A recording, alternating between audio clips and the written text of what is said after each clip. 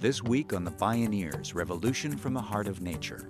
We'll be defined at this moment by the history that we make and the way that we take the crisis that tests us all, but it also provides us with strength.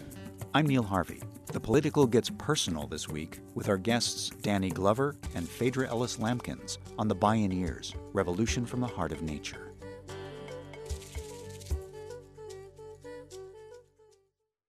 If I have seen further, it is by standing on the shoulders of giants. Those famous words of Sir Isaac Newton remind us that the future is really about memory. We all arrive from somewhere with a long and winding history, a lineage of ancestors. We're becoming ancestors for generations to come. Yet today in many communities and regions of the world, it's hard to see further, literally, because of the air pollution. It can be even harder to escape from the burdens of history, generational poverty, racism, oppression, environmental degradation. So how do we honor our responsibility to those who came before and those yet to come? In a word, resilience. Create the conditions in which future generations can flourish. In this half hour, actor and activist Danny Glover and changemaker Phaedra Ellis Lampkins, former CEO of Green for All, show how one sure path to resilience is to build community and social movements, which requires learning how to reach out across our differences. This is Real Change. The Political gets personal. I'm Neil Harvey. You're listening to The Bioneers, Revolution from the Heart of Nature.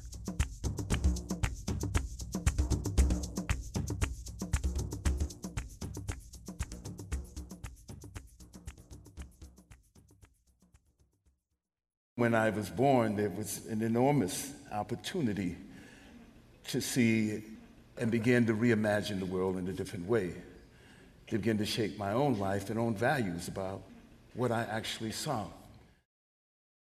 Danny Glover is world-renowned as an actor, producer, and director. Yet he ought to be equally recognized for his lifelong courage in the enduring quest for justice, democracy, and freedom. He was born and raised in San Francisco. His parents, postal workers, were active in the NAACP, dedicated to advancing equal rights. Danny stood on their shoulders.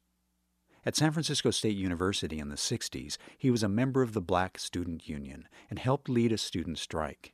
That led to the creation of the first Black Studies Department and first School of Ethnic Studies in the United States.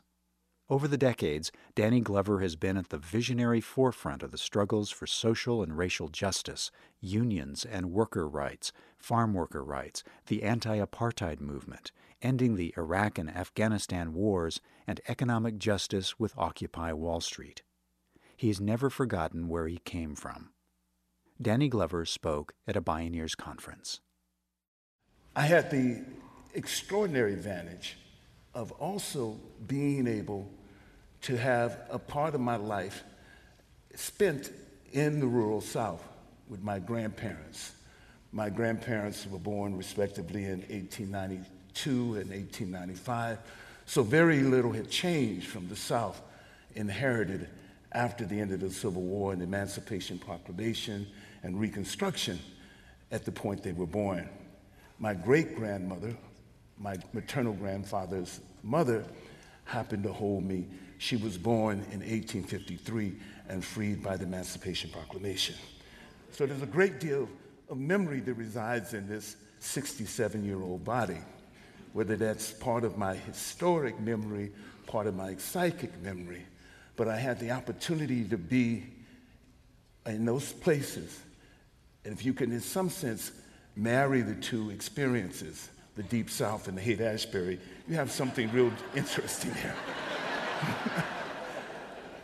Ossie Davis once said to me, just weeks before his transition, he said, we need artists to save us from machines.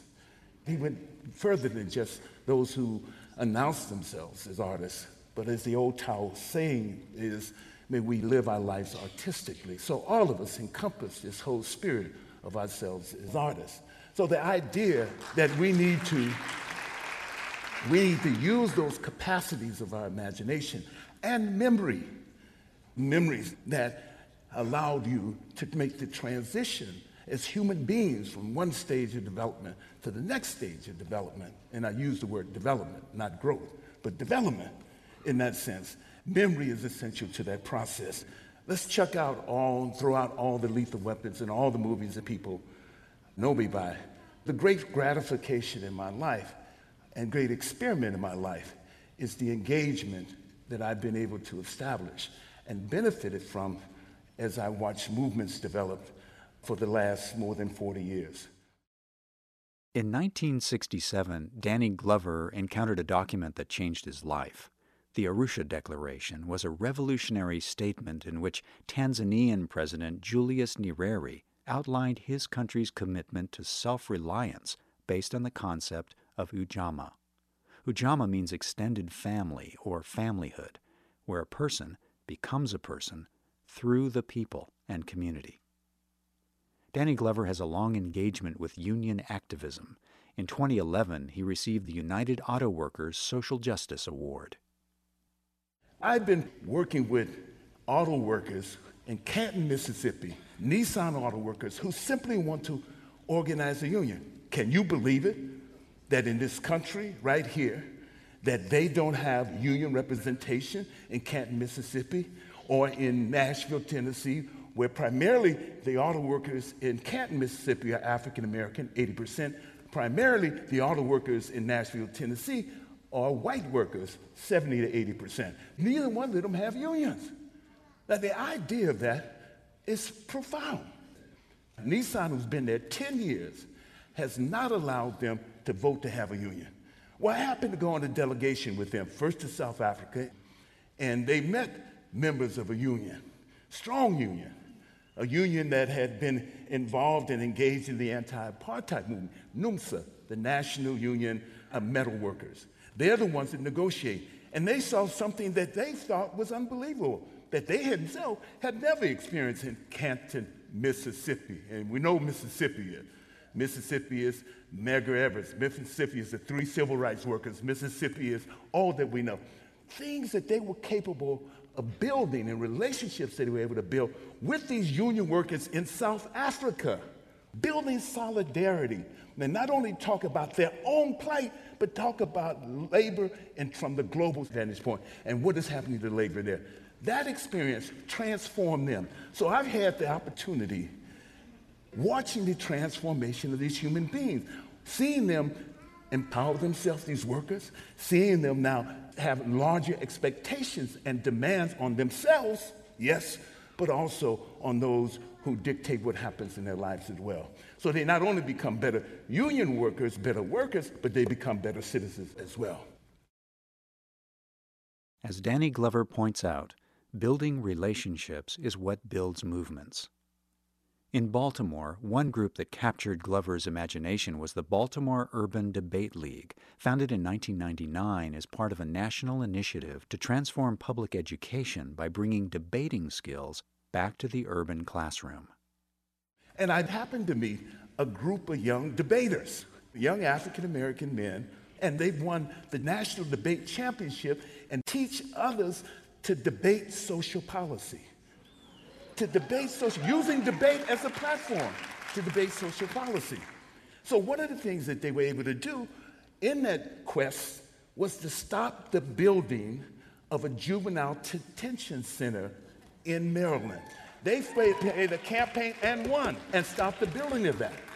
They're also using that to see how they can themselves not only train others, but use the access that they have now, the knowledge that they've learned, the memory that they've collected, not only the memory of their own struggle and their own transition, but the memory also that's created by those who come before them.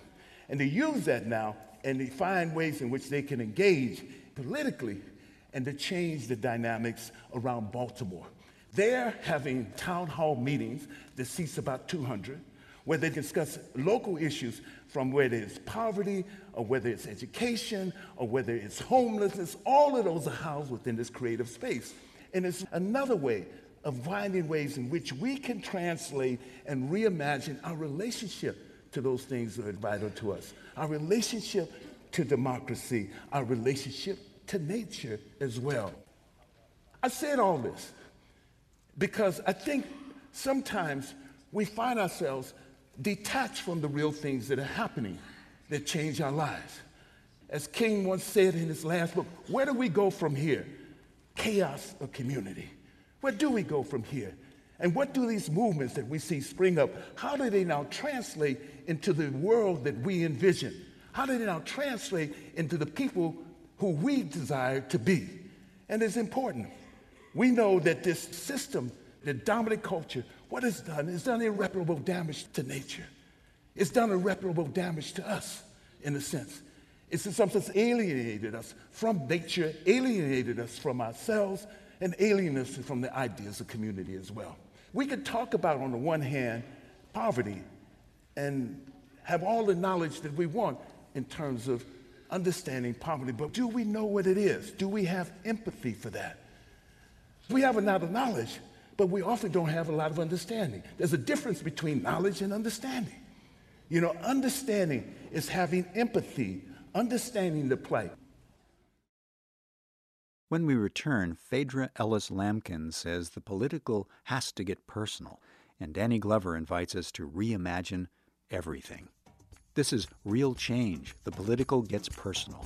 I'm Neil Harvey. You're listening to The Bioneers, Revolution from the Heart of Nature.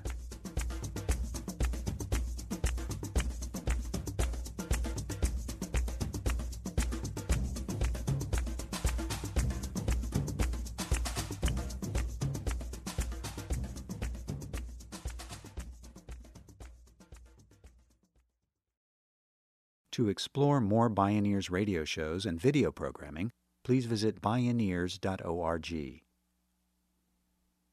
Danny Glover asks, how do movements actually manifest the world we want and who we want to be? It requires understanding, and understanding requires empathy. For Phaedra Ellis Lamkins, reaching out across differences became imperative, both personally and professionally. As Chief Executive Officer of Green for All until 2013, she led the respected nonprofit organization to become one of the country's leading advocates for a clean energy economy and most important voices for economic justice. Then, she became a mother, and that changed everything. Phaedra Ellis Lamkins. You know, what's interesting about being a mother is it changes the way you think about change and time. All of my life, I've been working for social change, but I really worked for social change during my lifetime. And what being a mom has meant is now I think about social change in her lifetime, not my lifetime. And that's been a really significant thing. And so today is really a love letter to my daughter. And the reason I want to talk about myself is because what you become clear about is that real change is not policy, laws, and government. Real change is how we relate to one another.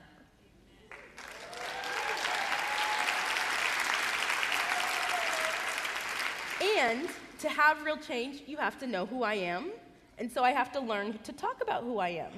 But I will say it's so much easier to talk about what you want than who you are, so bear with me. My name is Phaedra Ellis Lamkins. I grew up in a small town called Sassoon, which you probably may have heard of because you're actually from California. And I grew up with a mom who was very kind, but a dad who wasn't. And my dad was very violent, and there was a lot of drugs and physical abuse in our house. And what that meant is I carried a lot of shame with me.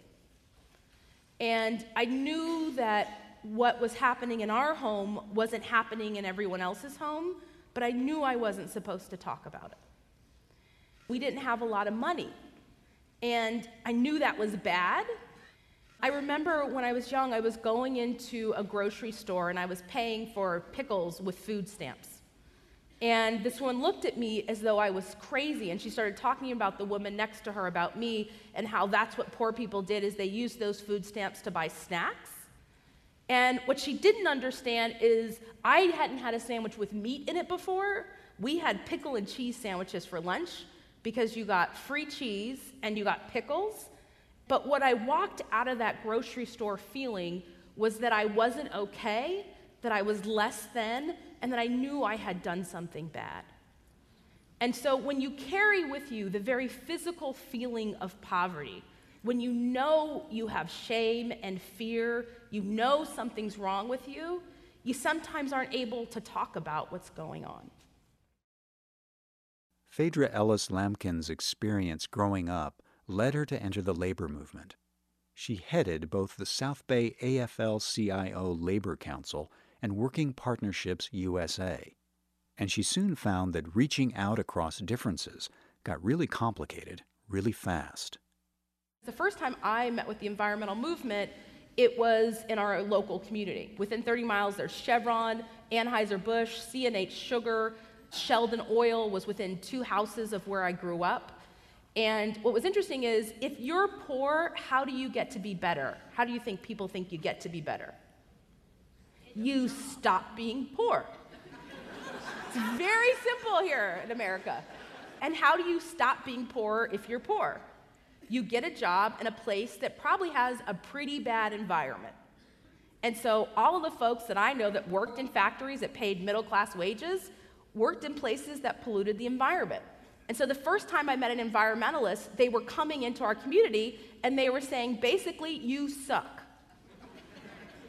You work in a place that's killing our kids, and you suck.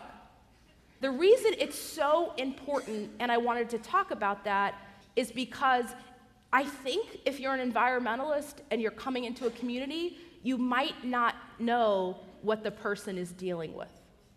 Part of why I wanted to talk about myself is because I think if you understand the only way out of violence, of sexual abuse, of whatever's going on in poverty in their home, is the job that you just said was shitty. I know that if you work in a coal factory, you know they pollute. I know that if you live like we did next to Sheldon Oil, you know that the stuff in the water isn't good for the water. What you don't know is what's the strategy to get your own self and community out of it that isn't taking away the employment center in the community. So part of when I first met environmentalists, they came in the community and they said these jobs were really awful. I hated them. And the reason was they were all rich white people who came in SUVs, who said the environment ought to not be bad, so we should stop going to work so they could have clean parks for their kids. I was like, yeah, that equation doesn't actually work really good for us. The reason wasn't just because of jobs, but what was interesting to me is these environmentalists, they never talked about the air for our community. It was like, oh no, it's gonna shift. And so I thought, that just doesn't seem right. So I decided I would hate environmentalists for the rest of my life, and which I did really well for a long time. I would never join the Sierra Club, and I would join the labor movement and beat the environmental movement. Then I had nieces. And the thing about having nieces when you have a sister that's an addict and their dad is a drug dealer is that you have to start thinking about the world differently. What I realized is it's actually really messed up that some kids think they only get one choice. And I grew up thinking my only choice was a good job, but all these other kids grew up thinking in these other families that they could have clean air and good jobs. And I thought, we ought to create a way for these kids, for my girls, to get to choose both. The political got personal, and Phaedra Ellis Lamkins knew that in terms of a clean environment and good jobs, it had to be both and, not either or. She joined Green for All. She helped lead Green for All to several groundbreaking policy victories at the federal, state, and local levels, launching state-level green jobs and energy-efficient programs as pathways out of poverty for underserved communities. And now as a mother, she embodies the fierce determination that we can't allow our differences to overshadow our common humanity and endanger our one and only common home. We have to figure out how to relate to one another in a way that lifts each other up. It can't be the environmental movement versus the labor movement versus the women's movement versus the whoever else's movement, because I don't know about your movement, but you may be having huge gains that the environmental movement isn't right now. You may not have been experiencing a Congress that has decided if you are black, brown, woman, poor, or anything else, you should move to Canada. It is, and you might not realize that in this moment, to be a person of color when youth are being criminalized, when to be poor has been told by the federal government, when Congress stands up and says, shouldn't have food stamps, healthcare benefits, why should we pay Head Start? But shoot, we better make sure the economy recovers, but who cares about those kids who need preschool? It's like that is the debate that's happening is shocking. Because if we aspire to be a movement for real change, we have to acknowledge the shame we carry. And more than the shame we carry, we have to see it in other people. So when we relate to them and change, we don't diminish who they are.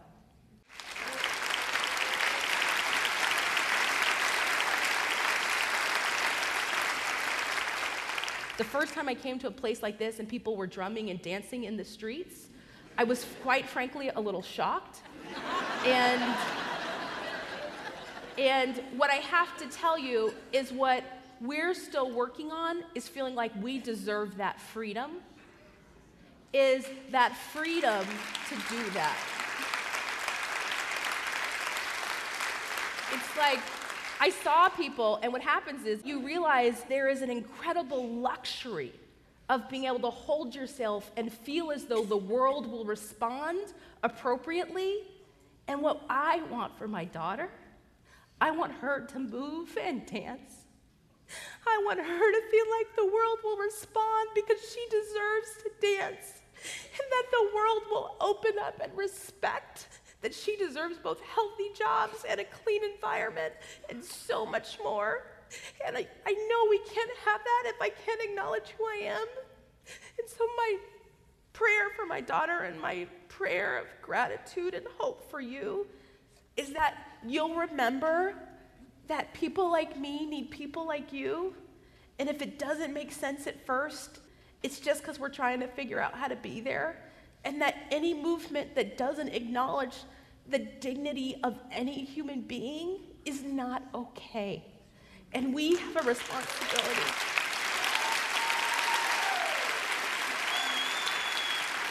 And so, I am going to end, but I'm going to dance off the stage.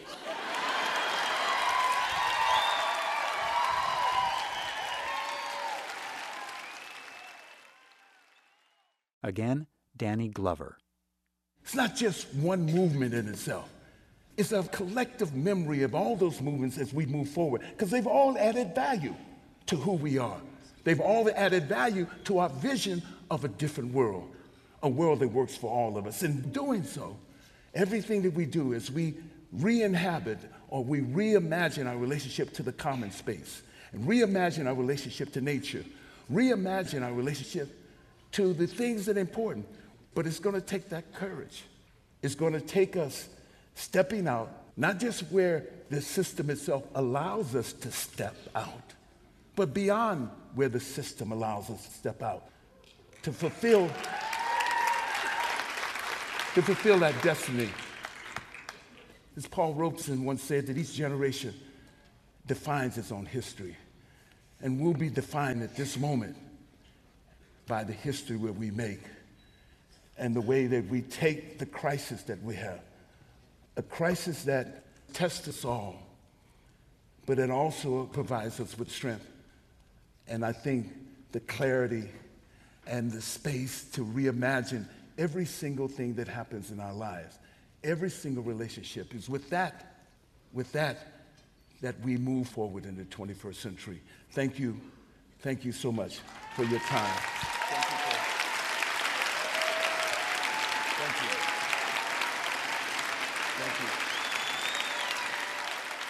Danny Glover and Phaedra Ellis Lampkins, making history by remembering the future, reimagining how to live on Earth and with each other. Real Change, The political gets personal.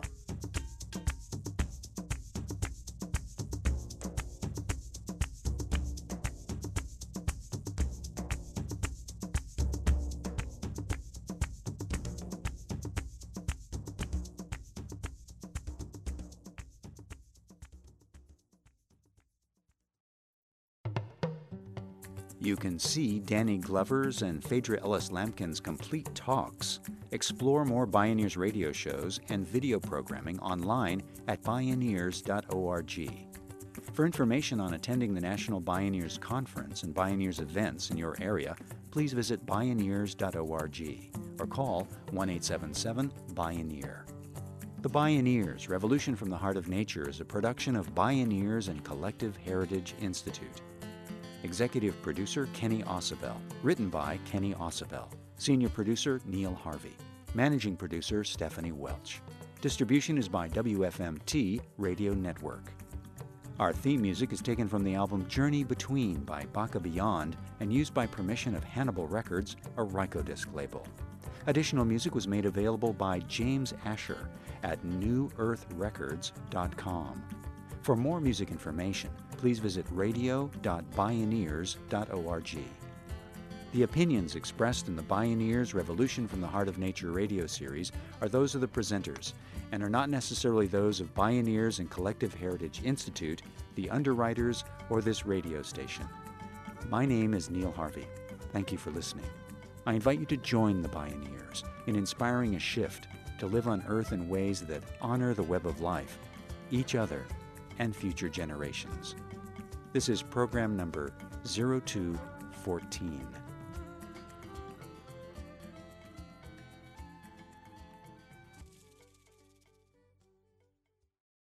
This program was made possible in part by Organic Valley, pasture-raised organic dairy products bringing the good from our family to yours. Visit organicvalley.coop. Mary's Gone Crackers, healing the planet through conscious eating, gluten-free and vegan products since 2004. Learn more at marysgonecrackers.com. John Masters Organics. Feel good about looking good. Visit johnmasters.com. Funding also provided by a grant from the Park Foundation, dedicated to heightening public awareness of critical issues, and by the generous support of listeners like you.